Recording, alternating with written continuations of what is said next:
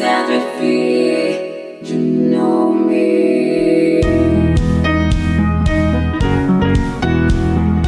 In our 20s, there are lots of adulting questions and crises that we come across on a daily basis. It means you're constantly looking for new opportunities. Taking care of your mental health and life balance means you're questioning things like, do I really enjoy being an adult? Does it matter where I live? Am I happy? Is money that important? I'm Bal. I'm Mai. And in this new season, we'll share our thoughts and experiences through our journey to our late 20s. More special guests, more deep conversations. Welcome to the I'm22 Podcast, Season 2. Hello 20s fam, we're so happy to have you here again. Welcome to our new episode, and today we have a very special guest. He is Jonty Czuchwicki, so welcome. We're so happy to have you here. Yeah, thank you for joining us today, and just for our listeners to know, could you briefly introduce yourself and, where are you coming from, as well as how are you here in the studio with us? How do you know us? Well, hey everyone, I'm super glad to be here and thanks for welcoming me onto your podcast. It's such like a well-structured and well-thought-out podcast, so I've very much enjoyed listening to the first season and now I'm glad to be here on the second season. So my name's Jonty Czuchwicki and I'm a drummer, producer and recently multimedia artist, if you will. And I know Mai and Val from being a student at the Berklee College of Music Valencia campus, where I've been studying my master's degree in music production, innovation and technology. Great. So I think we would like to start with your background. Why music and how did you came up here to Berklee? Yeah, well, that's a huge question, but I think in terms of why music, my mom always loved music and she grew up playing 6 instruments, and I think in that generation, she wasn't very much encouraged to pursue music. So it was something that she always encouraged me and my siblings to pursue wholeheartedly. So I had a number of interests, but I think music was one of the ones that I really felt a lot of encouragement to pursue. So I started playing drums from the age of 8. And was always playing a lot and just developing my skills. And by the time I was in high school, I started my first band. And I guess when it comes to work, as I was trying to develop a band, it just kind of made sense to try and find a way to also work within and around music, because it was something that I loved so much, not only from a performance perspective, but from being enveloped in the culture and history of music. So besides being an artist and being a drummer, we know you have some background also in music business. So, and also writing publications and stuff. How do you get into that? And I don't know, maybe you can talk about a memorable experience you have in that area. Absolutely. So I guess when I mentioned that I had other interests growing up, I was also very much interested in writing. And initially I was into writing fiction. And then it just came about that a friend of mine in high school, he had a family friend who owned a record store called Wolfie's Records. And they were looking for someone to write online content like blog posts and show reviews and stuff like that. And because of my writing skills, my friend recommended me to this guy. And I managed to get this little freelance position writing online content and also working a few shifts behind the counter in the record store. And around the same time, I was also entering my final year of high school. And at that time, I wasn't the most studious person around. And so I was looking for ways that I could kind of reduce my study load. And I'm from Adelaide, Australia, by the way. And so in my state, they had this system where you could take a vocational course in your final year of high school, and you basically got to miss one whole day of classes at school and go to a vocational training place to study something of your choice. And so I saw that there was a music business certificate, and so I decided to do that, and it ended up being quite a good time learning, I guess, the very basics of music business, and that kind of inspired me to push the writing as much as I could, and it kind of snowballed, I guess, into picking up another publication as a freelancer, and then another and another. And then suddenly I found myself writing for a whole slew of them and writing a lot of articles and interviews. That's so cool that you have that background. I honestly didn't know about it all because, you know, on campus, you're more seen as a producer and like an artist. But it's really cool because nowadays, artists and creatives, we have to be able to do so many things. And we have to be able to understand all facets of the music industry, especially music business is super important. So when I discovered that about you, I was like, wow, he's really prepared to enter this industry. And it was just so cool to find out.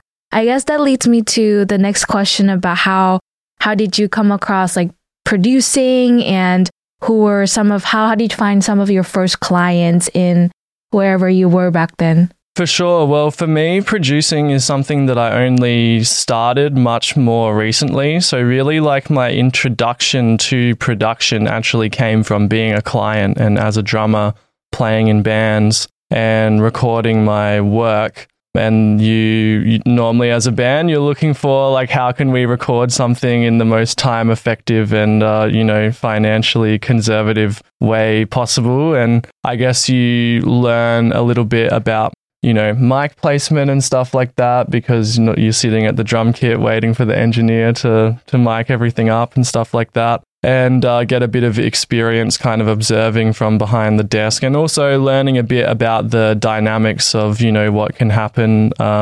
Sometimes the relationship goes smoothly with a producer and engineer. Sometimes there can be conflict and stuff like that. And I think having experience from both sides of that can really help. And then in terms of like my first clients, I mean, for me, like I'm primarily a solo artist. So really like my number one client is myself. And so beyond being a client of other producers, I was introduced to music production when I was studying my undergraduate degree in music performance and music business. And we had some elective units in music production. So I learned some basic mixing and some basic recording techniques and basic Ableton and stuff like that. And that was something that led this interest to develop more. And especially because I noticed that, especially in this day and age, the more skills you have, like the more you can do things for yourself and you can really save a lot on budget. So it was kind of a goal of myself to, become my own biggest client so that I can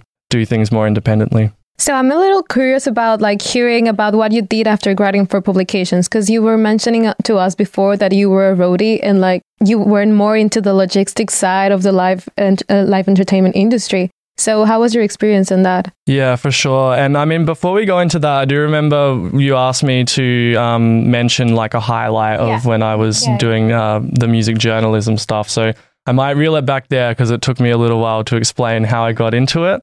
But yeah, I think like in terms of career-wise, the biggest highlight was interviewing the band Baby Metal as a national cover story for a publication called The Music. And that was a really interesting one because they had just like blown up and become super massive and were signed to Sony and stuff like that. And it was a big interview where like all my questions had to be screened and approved. And actually my whole first slew of questions got completely rejected and I had to change them. And it was one of the only interviews where I did where it was like the chairman or CEO of Sony Records was on the same phone line as well, like with the publicist and the translator. So that was like a bit of a surreal experience. And then to see the result be on magazine covers around Australia was quite cool. But then some of my other personal favorites, I really loved interviewing Zakk Wylde, who used to be the guitarist for Ozzy Osbourne. And he was just such a nice guy and so fun to interview. And Burton C. Bell from Fear Factory was another highlight there. But I guess in terms of being a stagehand or a roadie, that was something that I kind of fell into as well because I was a year or two out of high school. I was not very gainfully employed and I was kind of like, on the lookout for a job but not looking very hard. And I just met someone who said, I just picked up this summer job as a roadie and I think I can get you a job and let me introduce you to the boss. And he was a guy who, while being a crew boss for this company called Event Personnel Australia, was also like promoting local bands and stuff in the scene. And so my friend introduced me to him And it turns out he was kind of already aware of some of the concerts and shows that I was promoting in the local scene. So he was just kind of like, I've heard of you, like, you can have the job. And then next thing I knew, I was bumping in for the One Direction concert at the Amy Stadium in Adelaide, which was a pretty massive show. How was the work after, like, they packed after a tour or something, like with other artists too? Did you get to actually see the artists, or like, you know, like have an experience about just being there at the end of their show? Because I'm sure like they usually end up like pretty late. So you get in early before the concert start, and then you go back to do whatever, and then you come back, right? That's how it usually works. Yeah, so that's how it works. I think a misconception for some people who maybe don't have an insight into the live entertainment industry is that, and it was certainly also an insight for me when I started the job as well, is that like when a band's coming to your town and they're a big band, the day before the show, there's just an empty stadium there, and all their trucks with all their equipment that they've hired, especially if they're international, they hire it all within Australia and hire trucks and pack it into trucks to take it around the country, sorry. And so all the trucks pull up in the morning, and then you have a local crew, which I was a part of, who basically unloads all the gear from the trucks, and you have lighting, video, audio, backline, sometimes stage, which they call carpentry, and all sorts of stuff, props, depending on the particular show. And it all gets built on the morning of the show, and then it gets packed down after the show finishes. But in terms of, interacting with artists or meeting artists and stuff like that, the role of like a local crew member is like quite removed from that. And we have like a pretty strict contract about, not being permitted to approach an artist or to even approach a member of their team, especially anything like asking for free tickets or asking for a photo is definitely like a fireable offense. And I mean, I haven't looked into the employment details in a while, but I'm pretty sure there are like some form of like NDAs. So anything that I've like observed in my time working that like may be like harmful to an artist's image or something like that is like not a story that I would be able to share on a podcast like this. Yeah. But you do in your time see artists passing by like from their green room to the stage, or from the stage to the green room. I mean, often they have a vehicle waiting for them backstage, so they walk off the stage into the vehicle and go straight to their hotel. At that One Direction show, they actually had a massive police escort.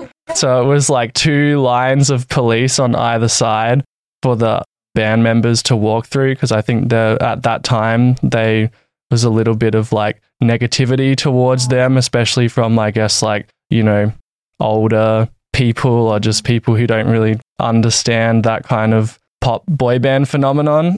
So I think they had a lot of security just in case someone wanted to like throw a bottle at them or something silly like that. But there was one story when I interacted with an artist, and it's kind of funny to me because the artist was Macklemore, and he was playing with Ryan Lewis. And so another thing about these stadium concerts is like they can position the stage like wherever they want inside the arena based on how many tickets they've sold to like always make it look more crowded than it is. And so, I'd seen concerts where the stage is all the way at the back. I'd seen concerts where the stage was like 25% of the way in. And to be fair, in my hometown, like tickets don't sell very well. And so there's kind of like a wider problem that may not necessarily have been completely his fault. But this was the first show I ever saw where the stage had been placed like 50% of the way into the arena floor. And so what happened was that when we started the shift, we had to walk like all the way from backstage, like quite like a long way along to get on the stage and start packing things down. And Macklemore just so happened to be walking off the stage this same long distance to go to his ride or whatever. And I was just minding my business, like wanting to start work. And I saw him walking in the same direction, and I kind of started like veering off in the other direction just to like stay out of his way. But then he started walking more towards me, and I was like, what's going on? And he just beelined to me and held his hand out for a fist bump. And so I fist bumped Macklemore, and I was just like, I don't know, does he think he's making my day or something? Like maybe he thinks I'm a fan, but that was just one of those funny experiences, I guess, that I can reflect on for sure. Well, for one, I was lucky that I was like a ground crew member and not a touring crew member. Because, I mean, when I was first starting out and you talk to some of the touring people, I had conversations with them to see if like career progression was something that I might be interested in. And what I kind of found out from them that really, if you go from the level of being a ground crew member to a touring crew member, the additional pay is not quite worth the additional expectations of the job of constantly traveling and being away from your family and having to work longer hours. They're typically like, you know, you finish a bump out between like 1 and 3 a.m. and they're getting on the red-eye flight at like 5, 6 a.m. to fly to the next city and then start the bump in for that show sometime between like 7 and 9 a.m. in the morning. So it's not necessarily like as glamorous as it might seem. And then in terms of like, you know, mental health or like physical health and stuff, there are, at least in my experience working in Australia, there's things that are in place legally. You know, if you get injured, there's like workplace compensation and stuff like that. But the reality of the industry is a bit more kind of like, I don't know, it's like when you go to science class in high school and they give you a safety briefing. It's really kind of how seriously you take it that's going to, you know, reduce the risk that you have in the workplace. And, you know, people have been injured. I know a few instances of people actually being killed in accidents and stuff like that. So really you just have to be on high alert and looking out for yourself. And also, you know, like they have a policy of like, if you're not comfortable doing something for a safety reason, that you're technically like not obligated to do it. But in that environment, it does actually take like a lot of, I guess, willpower to like turn to the person who's supervising you and say, actually, I think the way you're suggesting we do this is unsafe and I'm not willing to do that. So that definitely takes like experience and skill to develop that. But I think that industry actually has a long way to go in terms of, you know, putting in things in place for mental health and really, you know, cultivating like healthy environment like on the job site. But I think there are some organizations who are trying to do stuff like that. Like there's an NGO in Australia called Support Act, which is really amazing. And they focus a lot on mental health, like not just for roadies and touring crew, but musicians and industry professionals of all kinds. And they actually set up this, it was like, what's it called? Like a fund during the pandemic where like if you were employed in that industry and you were like experiencing financial difficulty, like you could get some financial support. And I was lucky enough to be a beneficiary of that. So it's nice to know that there are some organizations working to make things better in that industry. Yeah, and yet that like usually is not common in a lot of countries. So it's very nice that they were pushing, because the live industry, entertainment, like the live industry actually stopped during the pandemic completely. And like a lot of people lose their jobs. And I know like also artists, like we're not like emerging artists, obviously, like can sustain themselves somehow. So after being a roadie, you were actually touring with Cobra. How was that experience? Because you were like, asked about like how it would be like to be away from home. And then you actually did that after. So how was your experience on that? Yeah, so the timeline of that, I went on tour with the metal band that I was drumming in called Cobra in 2016. So it was kind of in the middle of like also working as a roadie and taking time off. And I mean, that's one of the great things about being a stagehand is you don't have a roster per se and you get called up on a per gig basis. So it's very easy to say I'm taking 2 weeks to go overseas and play shows.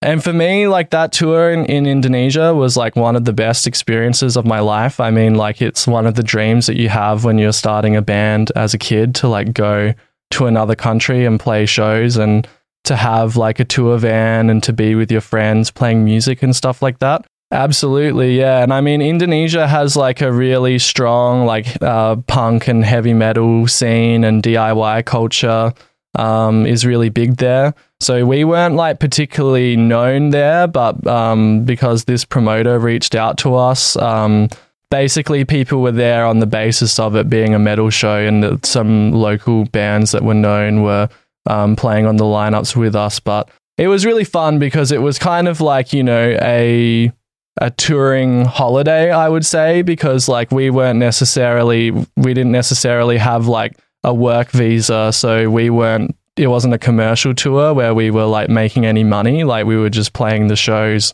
because we wanted to get out there, play shows and build fans. And so we played 8 shows across the island of East Java.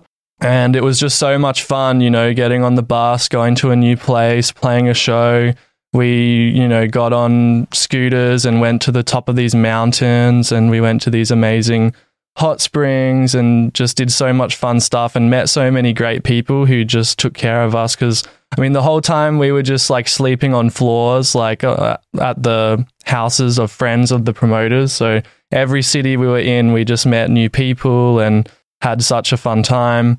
But yeah, it can be hard being away from home. I mean, at least like in our day and age with technology, like you can kind of keep up with people on social media and through texting and stuff like that. But it can be really hard, like, you know, if something unexpected happens while you're away and you have to deal with that when you're not, you know, around the people that are close to you, and maybe you have something on your plate that you still have to fulfill your commitments when you may want to be like grieving or doing something like that. So that can be really challenging as well. So leaving a little bit aside the part of the industry, the live entertainment industry, and also like music business, let's talk about your solo project. How did you started it, and like how did you find also your style as a musician, as an artist? Absolutely. Well, I'm definitely still finding my style, so that's an ongoing thing. But in terms of how I started the project, I never initially set out to say, like, I'm going to make a solo project or I'm going to make some solo music. As I said before, I was studying music performance and music business in Melbourne, and primarily doing you know, music theory and performance-based units and a lot of drumming courses. But we had some electives, and I pretty much chose all music production-based electives. So I did like Introduction to Ableton, I did a sampling and synthesis course, and I also did like a Introduction to DJing course. And when I was living in Adelaide, I had a lot of friends who were DJs who introduced me to a lot of electronic music, and I also like helped book them a few gigs here and there. So I had kind of this background in electronic music, and then started making some work for assignments. And then kind of when I got into it and I was enjoying it, and I was like, okay, like there's something here. I can kind of roll with this. Let's try and make an EP and put it out. But it's definitely like a different progression from being a drummer like in a band and working collaboratively to doing everything yourself. And for me, obviously, my strengths are in rhythm and drumming, and my, you know, harmony and theory skills are like pretty lackluster. So you kind of come in being like, oh, great, like I'm gonna do some music production, and I'm gonna make some tracks that sound like A or B, like my favorite artists in those genres. And you make some stuff and you're like, yeah, this doesn't really come close. And then it's a journey, because I think when you come from a world of recorded music and live instrumental music, a lot of those influences like seep into when you're making electronic music, like whether you want them to or not. And that can be like a different challenge as opposed to someone who, say, grew up only listening to electronic music, and then when they set out to make electronic music, they're mainly going to be drawing upon like the conventions of that genre. But then when you have other influences, they can seep in whether you want them to or not. So it's just kind of been an ongoing journey, I guess. Yeah. And I guess, how did you decide to come to Berkeley? What was your reasoning behind it? And we all know that we're working on our own culminating experience project. So could you share with the audience a little bit what you've been doing this past year here in Spain? Absolutely. Well, for me, it was a little bit spontaneous deciding to apply and come to Berkeley last year, because I finished my undergraduate studies like towards the end of 2021, and I had been working and saving up quite a lot of money because my original plan was just to go traveling for a year, and I wanted to travel throughout Europe and just, as anyone wants to do, take a break after studying for a long time. And I graduated from undergrad. And initially my plan was, while traveling, I wanted to visit some universities in Europe that have like an English speaking like music performance master or something like that. And then kind of get a gauge between like what I think of the school and what I think of the actual city that it's in. And then after returning from this trip, have an idea of where I would want to apply to do my master's degree. And I think because I was researching so many schools, I've started to get hit by targeted advertising from Berkeley Valencia. And I didn't know that Berkeley had an international campus in Europe. And so I was curious, and I mean, the campus is like very impressive looking. So that kind of drew me in. And when I saw that they had, a number of different postgraduate programs, the music production, innovation and technology course started to catch my interest, because I had just made this solo EP and I didn't really know how to perform it live. And I saw that in this course, you not only, learn how to perform electronic music live, but also how to program your own visuals and to make a lot of content. And there was also the traditional foundation of like studio recording and recording instruments, which I thought would be helpful for any demo work for bands that I would be in the future, or, previous bands that I've had in Australia that I could return to work with. And so it just started to seem like something that was really intriguing to me. And I was doing my research and I found out they had like a 50% acceptance rate. So I figured, you know what, at the moment I've just graduated, so all my submission materials are kind of at their strongest. And if I go and travel for a year, there's a chance I might just not want to go back to studying. And so I thought, if I don't do it now, I probably never will. And if it's a 50% admission rate, I'll basically be flipping a coin. If I get in, I'll go. If I don't get in, I can still go and travel and enjoy myself. So I applied and then I got in, and then my fate was kind of sealed from there. But it was definitely, an exciting thing and, a nice way to have like your work up until that point be recognized as something that's kind of special. Yeah, so in terms of my project, I kind of already had an idea while I was applying, or even before applying, that I wanted to develop like a live set for my own music, and something that maybe incorporates drumming and electronic music. And then I also wanted to incorporate visuals, because I had noticed recently in this day and age that visuals are just like another element that really captures people's attention and can draw people in who might not be familiar with your style of music or a fan of it, but you can like catch their interest in another way. And so I came and I had a few other ideas for projects, but I ended up going for that one because it was really like the one that was closest to my goals, and set out to make this project straight away. And so I was developing all new material for the live setting, and ended up making this set that has visuals that I programmed, and it incorporates live percussion and controllerism. I play the keyboard a bit. I do live effects and a little bit of singing as well, which was a new thing for me. And it turned out to be this really cool thing. I guess you asked me like what style the music is, which I didn't address, I guess, until this point. But at the moment, the music that I've been doing, the first EP was definitely more kind of left field, ambient, down tempo kind of electronica. And then the material in the new live set of unreleased material is kind of still has some down tempo and trip hop stuff, but there's also a bit of kind of like psychedelic and industrial kind of vibes, and a little bit of techno influence, but that's something that I'm kind of developing towards because I do really love techno and EBM and house music, and am planning to make stuff that more specifically fits in that genre. But I have a tendency, if I don't focus very hard, for things to get experimental very easily. So keeping up with your solo project, what are the next steps now that we graduated? What are you planning to do with your project?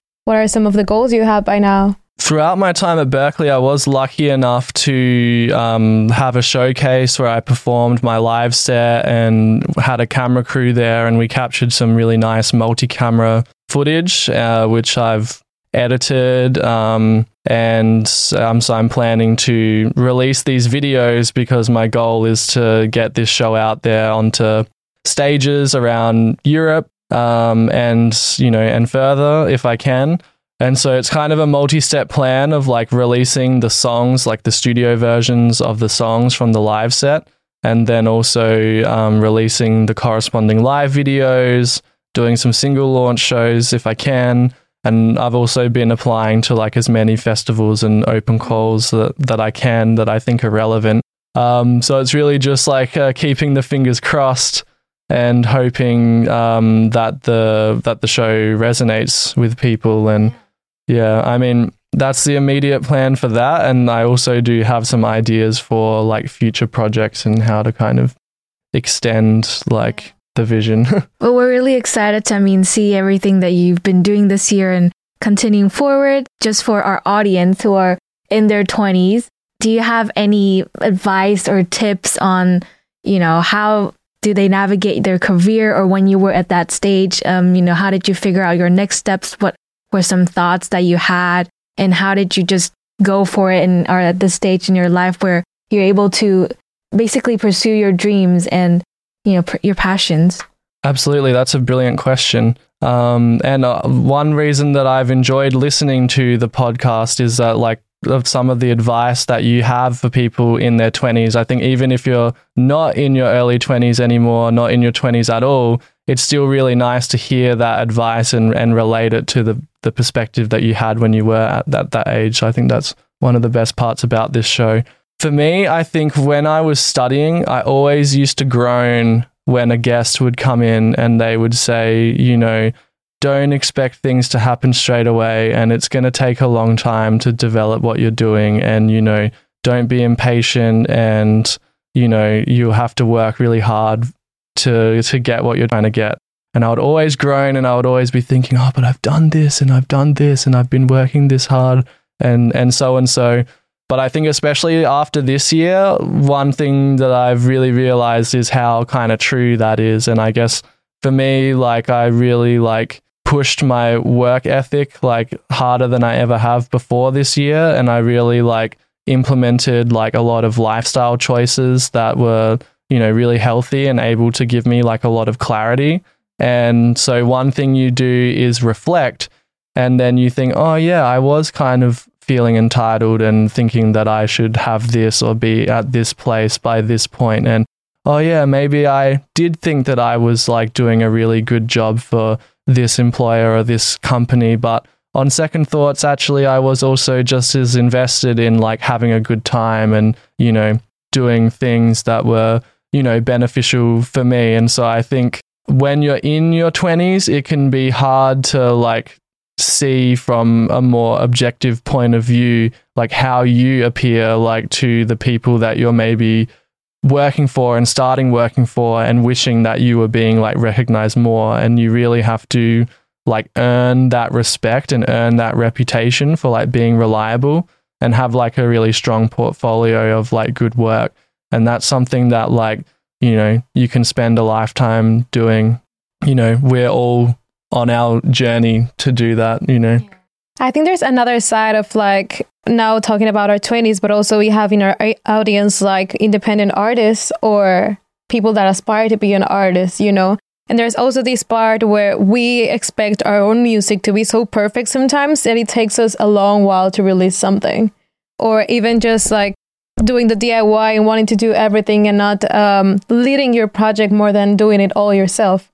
So do you have any tips in that for our audience in terms of releasing their music, not trying to postpone showing what they actually do to the world, For sure. I do think that the strategy of releasing is like very personal, and like at the end of the day, like your art, like you have a special relationship with your art, and like it's ultimately like up to you to decide like how you share it with the world. But I do agree that there are a lot of like pressures on like not only like when to do things but how to do things. And so I think the main advice would just be to like not get caught up in like what you think is like the right way to do things, because in most cases like you have an intuition of like how you see your project like developing and unfolding. And so if you only listen to like the strategies of other people, you're gonna start like ignoring your intuition and ignoring the way that you want your project to be revealed to the world, and that can kind of be special in itself. So it's a bit of a cliche to say, but being authentic is definitely really important. And yeah, I guess in terms of what you were saying with the perfectionism, it's hard for me to encourage people to release more music, because I'm one of those people that just has like hard drives full of unreleased and unfinished stuff. But I think like always the first step, if you're not ready to release, is just share it with the people around you, share it confidentially. And the more that you like share it with people, and the people who support you, are going to like it, and they're going to encourage you, and that can motivate you to get to the point of release. Yeah, I think that is very important, because usually like we are so perfectionist, as you were mentioning, that we need someone or people around us to push us to do something. And then we realize we were being too picky. So that's just always that I think musicians, artists, and everyone, just pass through that. Yeah, well, this was an incredible conversation. I think I learned a lot about you, but also a little bit more about the live side of things. And I'm sure our audience would really appreciate that. We talk a lot about record, we talk a lot about entrepreneurship, which is our separate interests, but it's really cool to have, someone who's actively pursuing that path and have had such incredible experiences in a different part of the world. So thank you so much for being here and sharing with us, with our audience. And yeah, if you really like this episode, where can we find you? Where can the audience find you and listen to your music? Yeah, well, first of all, thanks so much for having me. Like, it's been such a great experience being here and being on the show. And I'm glad that you really loved the insight into the live side. And it's such a big can of worms. And I know we were covering like a lot on the show. But if you do want to have me back and do an episode focusing like just on the live industry and like the being a stagehand and stuff, there's lots more stories to tell. So I'd love to come back and do that one day. And then in terms of where you can find me, I mean, my name is pretty hard to spell and pronounce. So the easiest way to find me is my Instagram handle is Polish Aristocrat. And from there, you can hit the link in my bio, which leads to my streaming services and my website. And you can join my mailing list and stuff like that. So I definitely encourage you to hit that link in the bio, follow the Instagram, and go on your favorite streaming service and stream the music. But the title of my solo project is Czuchwicki, which is my last name. Well, that's great. They can also find you on our social media. And of course, we're going to be sharing some parts of this episode for you to enjoy and to invite you to listen to the full here on DSP. So thank you so much for being with us. And congratulations for graduation. We're so excited to see you, what's going on next for you and your next steps, and also around Europe. So thank you so much for being here. And well, guys, we'll see you next week. Thank you so much for listening to this episode. See you soon. Bye. Bye.